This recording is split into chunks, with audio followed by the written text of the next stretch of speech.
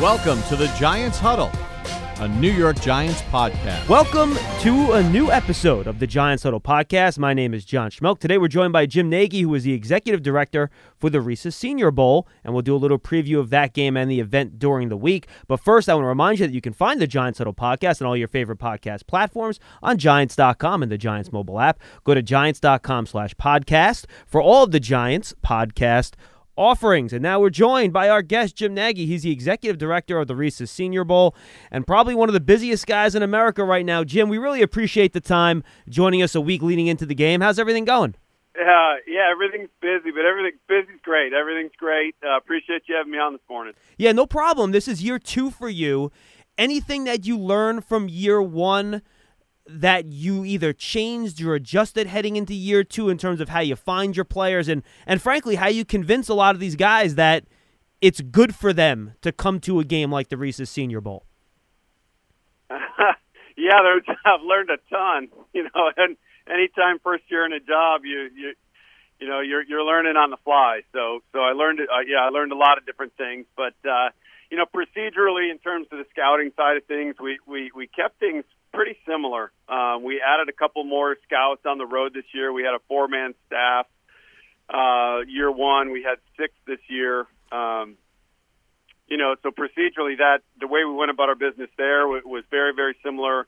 We added some more things on social media to really connect with the players. Again, we don't have a NFL scouting budget, so we were of the 115 players we have coming to the game, we saw 112 of them live in games. So we're very proud of that. But we don't have the budget to have scouts on the road every day at schools and connecting with players that way. So really, our biggest recruiting tool is social media. So we did some more things that way, and really we got a jump start on it. We started on this year's group of players really last April and May. Even before last year's draft, we were posting stuff about this year's class. So we really got about a 4 or 5 month head start on the recruitment, and it paid dividends. My year 1, we had about 6 or 7 seniors decline our invite, and this year it was down to 1. So the buy-in factor with the players was huge, and I think this group of players saw last year's group and having 10 first-round picks and 40 guys in the first 3 rounds. I think this year's class saw that and saw the value and how it helped some of those guys. So, but I did. I learned a lot on the job year 1. Now, in my mind, and I know it's not true, it's basically Zach Taylor and Matt Patricia doing odds and evens and picking their rosters here. How does it actually work? How do you decide who goes on what team? We do that here in the office. That's actually one of the most fun parts for us here. We obviously pick the overall roster, and then we have to start breaking it down into teams. And there's really 3 criteria for me. There was no handbook for this job, so you really just kind of have some autonomy there. And the main thing is having competitive balance. We really want, for the sake of the practices and for the sake of the teams that are participating, you want them to have even rosters. In game day as well. I mean, all-star games are crazy. Game day can be really unpredictable. Just as a scout all my years in the NFL, I mean, if you asked me, which team was going to win the game based off the practice week, I would have been wrong probably 95% of the time. It's really weird that way. But yeah, you want competitive balance. That was the main thing. The second thing is I want to keep all the teammates, college teammates, together on the same team. So if we have fans traveling in from Notre Dame fans traveling down, and we have 5 Notre Dame guys, we don't want them split up, so fans can go to practice and see all their players. And then really what we try to do is keep all the SEC players on the South team. And that's, for local purposes, being down here in SEC country, the fans down here really want to see those guys on the same team. So we try to do that as well. That one's the last piece of criteria. But that's usually how we go about splitting up the 2 rosters. What is your selling point, and you kind of mentioned this before, to the players as to why they should accept your invite? And as a former scout, what value does the Senior Bowl bring to complement all the work that's done watching them in games during the regular season? Yeah, I think that, for guys that are going to be day 3 draft picks, rounds 4 through 7, All-Star games have always made a lot of sense because you can really catapult yourself. You can go from being a fifth rounder to a third rounder, kind of like Terry McLaurin last year from the Redskins. I know Giant fans know Terry pretty well after seeing him twice this year, and had a phenomenal, rookie year. And he came down to the Senior Bowl last year as a fifth or sixth round pick. There was not enough balls to spread around in that Ohio State offense when he was there. So, from a production standpoint, it wasn't great. Well, he came down here and really showed off what he was. So he went from being the fifth or sixth round to the third. So it always makes sense for those guys. But really, since I've taken over at the game and been working here at the Senior Bowl, I think the biggest thing was convincing these first and second rounders that there's value in the game. And to me, it's more value for those players than there are even the later round guys, because if you can even move up a few spots when you're in that territory of the draft, I mean, there's so much money attached to each one of those draft slots. So if you go from 26 to 17, I mean, that's a few $1 million. That's a lot. That's a lot of money. That's more money than I'll probably make in my lifetime. So it can be life changing for those guys at the top, and I think they understand that. I think the players understand that, and so those are really the main selling points. And from a scouting perspective, what you're really getting out of it is, one, you're finally connecting with the players. You're out on the road all fall, and you're in schools, and you have really good contacts if you've worked hard at it over the years. And you can hear from multiple people on a staff, from the equipment guy to the custodians to the coordinator to his position coach to the trainer. You can talk to all those folks, but until you really sit down, you want to hear it from them.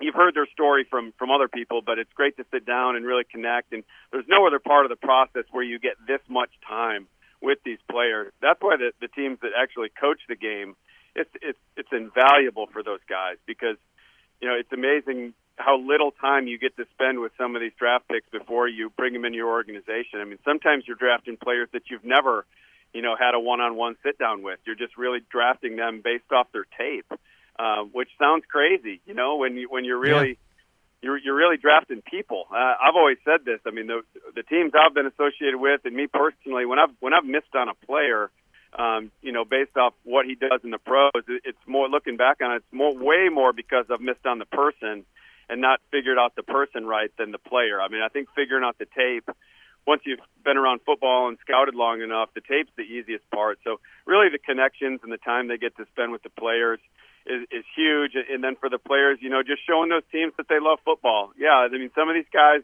could they opt out of an all-star game? Absolutely. But, coming here shows how competitive they are. Coming here shows how much they love football. And really where that matters most is on their second contract. I mean, because it's, that's the big thing if you're sitting in Dave Gettleman's chair, and you're a GM and you're trying to make decisions on a second contract. Money changes all of us. It really does. And we can say it doesn't, but it does. And when you're getting ready to commit, tens to hundreds of millions of dollars on a player, you really want to know he's wired the right way. And when you give him that big payday, that he's going to be the guy that you had the first 4 years. So I think the players that come here are really making a statement about who they are. So that's why it's big. So, Jim, getting ready to be out there for the third time this year, I'm looking forward to it. And what I love about practice at the Senior Bowl is that you get to see these guys do NFL things. And, you could watch tape of a wide receiver or a cornerback for games at a time, and you don't see things like press coverage. You see a very limited route tree. And there are things that you just don't know based on how they were used in college. And while I think college and the NFL are getting more and more similar, I think practice is just so valuable to see these guys do things that they're going to be asked to do in the NFL, and you get to see how they do it. No, I agree with all that. I do. I agree with all that. I do think the NFL is becoming a more open-minded league and kind of morphing itself and taking some more concepts that the college game is using. I think practice is critical for these guys. And like you said, you can put on tape of some wide receivers and go through the entire year and not see them face any press man coverage. So, and that's a huge thing at the next level. That's why a lot of receivers really struggle to transition right away or transition at all, is because they're not quick or strong enough to get off press. And so yeah, those are all huge components. And then also, I think that when you're down there, especially at field level, you can see when these guys, how they react to certain situations, how they react to getting beat. It's like the O-line, D-line drills when, if an offensive lineman takes a bad loss on his first rep, they always rep them back to back. They get right back in their stance and take another rep. There might be a coaching point put in there between after he got beat. You see how he can apply that coaching point. You see how mentally he bounces back, and if he can get over, getting whooped the previous rep. So it's all those little things, and how it to just help paint the picture of the player. I mean, you're really trying to. This thing's a puzzle. You're trying to piece together the fall tape and what the schools are saying, and then the all-star performance and the combine. It's just one big puzzle. But this is a huge puzzle piece, and it really helps you figure out a player and gain more conviction, because that's what it's all about. Is by the end of April, you really want to have conviction on a player that he fits your organization and he's going to help you on the field, and so that's this week, and the practices are invaluable for that. And I know you're very excited about all the players that are going to be there. I want to dip into some of the position group competitions we're going to see, some of the guys that really have you excited. The Giants are going to be looking for offensive tackles to kind of back up and develop behind their veterans at those positions, and they're looking for pass rushers. You mentioned the one-on-one O-line, D-line drills. One of the first things I always do during practice, you go to the end zone, you watch those guys line up and just play against each other. What are some of the matchups you're looking forward to seeing between some of these edge rushers and some of these offensive tackles?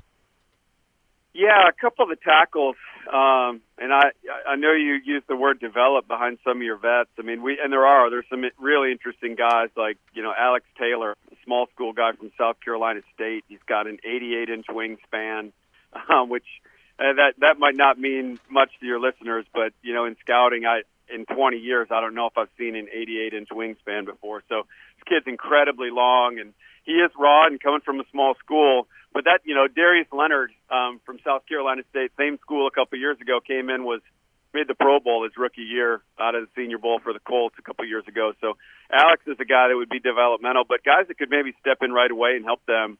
One up in your neck of the woods, Matt Pert from UConn, is a guy that I don't think he's going to be drafted anywhere near the same range as DeBrickashaw Ferguson was out of Virginia. I think Brick went third overall to the Jets or whatever it was years ago.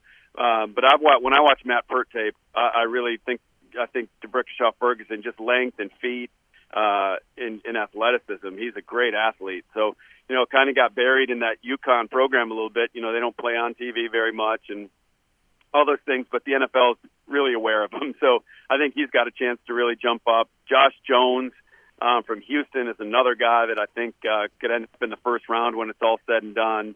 And then with the edge rush crew, it's a really good class and some really underrated guys, some guys that even for like hardcore draft people, if they're following this stuff on Twitter or online, I mean, you don't even see some of these names. But Alton Robinson from Syracuse is a guy with a lot of pass rush talent. Trayvon Hill from Miami, the Virginia Tech transfer, went down to Miami there this year. Another guy with really high-end traits. Darrell Taylor from Tennessee. And maybe the best one is Terrell Lewis from Alabama. Terrell battled some injuries during his time there in Tuscaloosa, but really unique player. He's a long-bodied guy, and usually guys that are built like him, they're not really explosive because it's so hard for longer guys to generate pop like that. But Terrell's got really, really heavy hands, and when he gets into you, he gets into you, and he's so explosive out of his stance, he can beat you with speed. So it'll be interesting to see where the medical things, land Terrell Lewis, but in terms of pure talent, he's a top 15 player in this draft. So wow. He's a guy that could really be hard to handle in one-on-one. And everyone knows how deep this wide receiver class is, Jim, overall. And you have some really talented guys at this game and some guys that are kind of different shapes and sizes. You got bigger guys like, Michael Pittman, Chase Claypool from Notre Dame. Then you got a guy like Devin DuVernay who just separates whenever he wants. And there'll be some really fun battles with some pretty good cornerbacks you have there too, right? Yeah, it's an awesome wide receiver crew. That was, that was the position group we had the least amount of guys drafted last year. We had 93 players drafted, which was our best year in a long, long time. But I think we had 7 or 8 receivers not get drafted last year.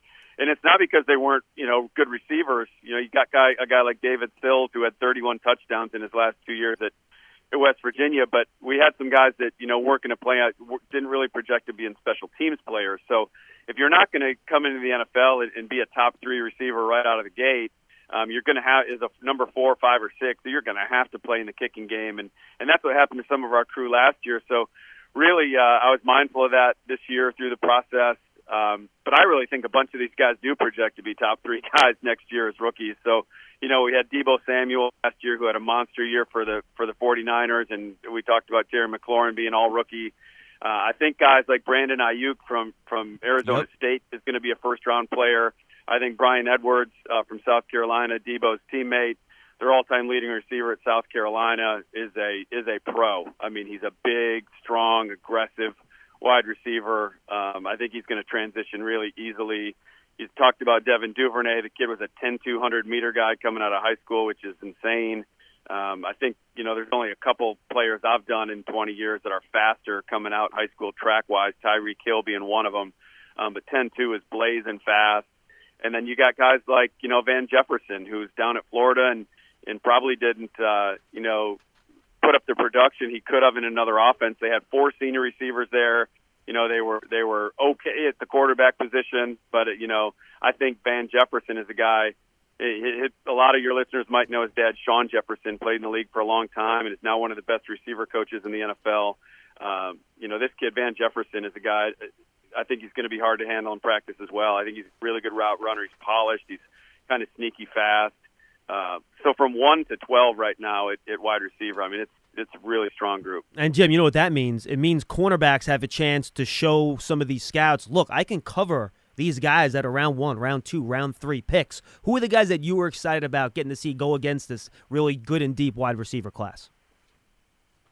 I would say at the top of the group would be Christian Fulton from LSU. He's a guy that, the Derek Stingley, their true freshman at LSU, was an All-American this year and got a lot of hype. But Christian's a guy that's been a really good player his whole career there at LSU.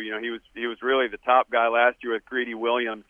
Greedy went early in the second, and Greedy was a really good cover guy, but Christian's really more well-rounded. He'll come up and support the run. He's more physical, tougher player.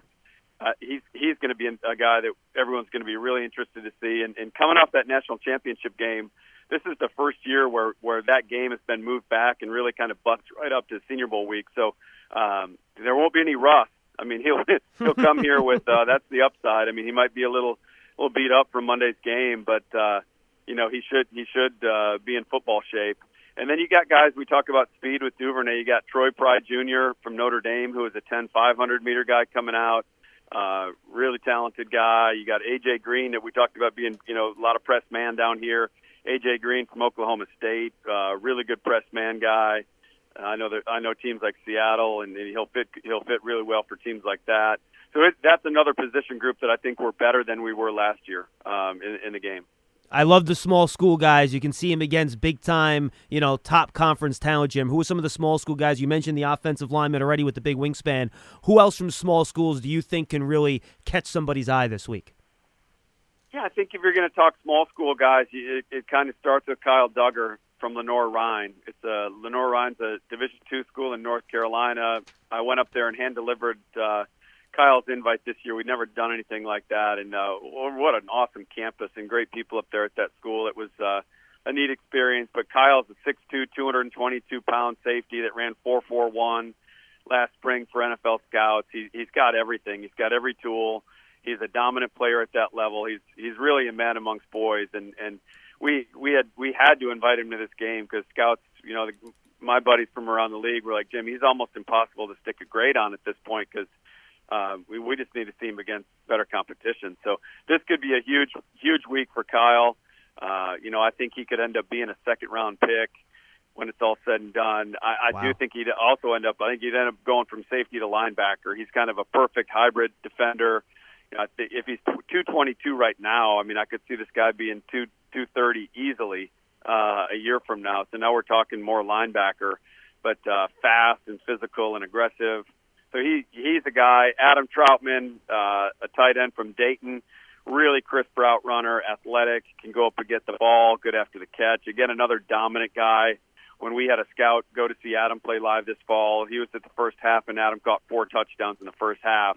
And our scout called me, and he's like, I've seen enough. I'm on my way to Columbus to see the Buckeyes now. So he double-dipped that day, and he left at halftime. I mean, Adam Troutman in one half showed him what he needed to see and that he was, should be at the Senior Bowl. So those are a couple small school guys. We don't have quite as many as last year, every year is kind of different, but those two guys really stick out. And there's a few more. I mean, there's some good small school guys in this game, but I would start with those two. Final question. The Giants love Senior Bowl MVP, so please don't pick a quarterback this year. We're good there now, so pick a different guy. That's number one. Number two, you've been around Dave Gettleman a lot. What are some of the traits and characteristics that you know that he's looking for in players when he's out there at the Senior Bowl trying to find out who he wants to be part of the Giants program moving forward with Joe Judge as a new head coach? Yeah, I know Dave. I don't know him great. I know a lot of guys that have worked for Dave over the years really well. But, I think everyone knows Dave's a blue-collar guy, and I think what he's trying to build there in that kind of image is great, and that's when you see, the guys that come and play in our game, like we talked about earlier, they're showing they're making a statement about how competitive they are. They're making a statement about how much they love football. And those are Dave's kind of guys. And anyone building a team, that should be their kind of guys. But Dave especially. So I think he's going to find some offensive linemen down here that are going to fit that. I think there's going to be some defensive linemen. You've got a guy like Javon Kinlaw from South Carolina who, when it's all said and done, I think he could be a top 10 pick.